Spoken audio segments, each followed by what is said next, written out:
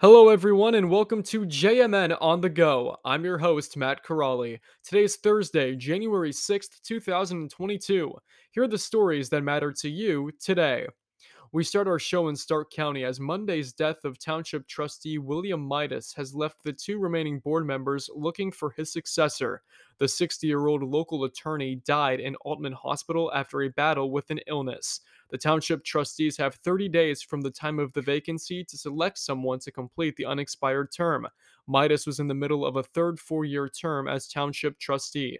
He was most recently elected in the 2019 election.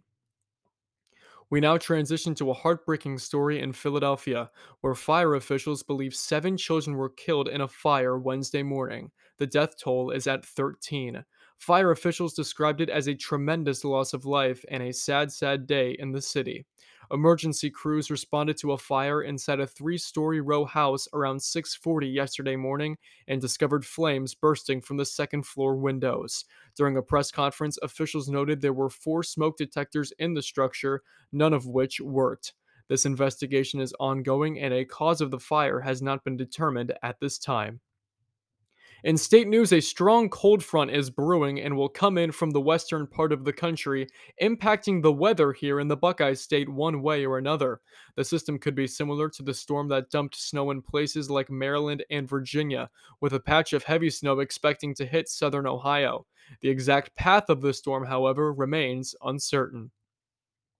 Finally, today in sports, high school girls basketball games took place in the area Wednesday night, as we start with Riley Thomas scoring 15 points to lead the Strasburg Tigers to their 11th consecutive victory in a 46-41 final at Garaway on Wednesday night. The 11-1 Tigers also received scoring contributions from Emma Gilkerson, who had 9 points, Maddie Becker with 8, and Maddie Edwards and Amelia Spadell, who contributed 6 points each. For the 5 and 7 Lady Pirates, Marley Metzger led all scorers with 22 points, while Megan Schwartz scored 12. After a second quarter in which they only allowed 4 points to visiting Uniontown Lake, the Hiland Hawks staved off a late Blue Streaks fourth quarter comeback for a Wednesday night victory in Berlin, 48-44.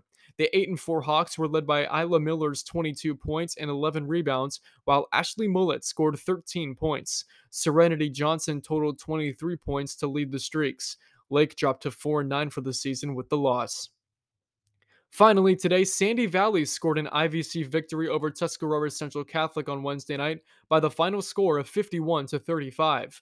Jordan Parker scored 16 points for Sandy, while Ali Neary added 11 points and 10 rebounds.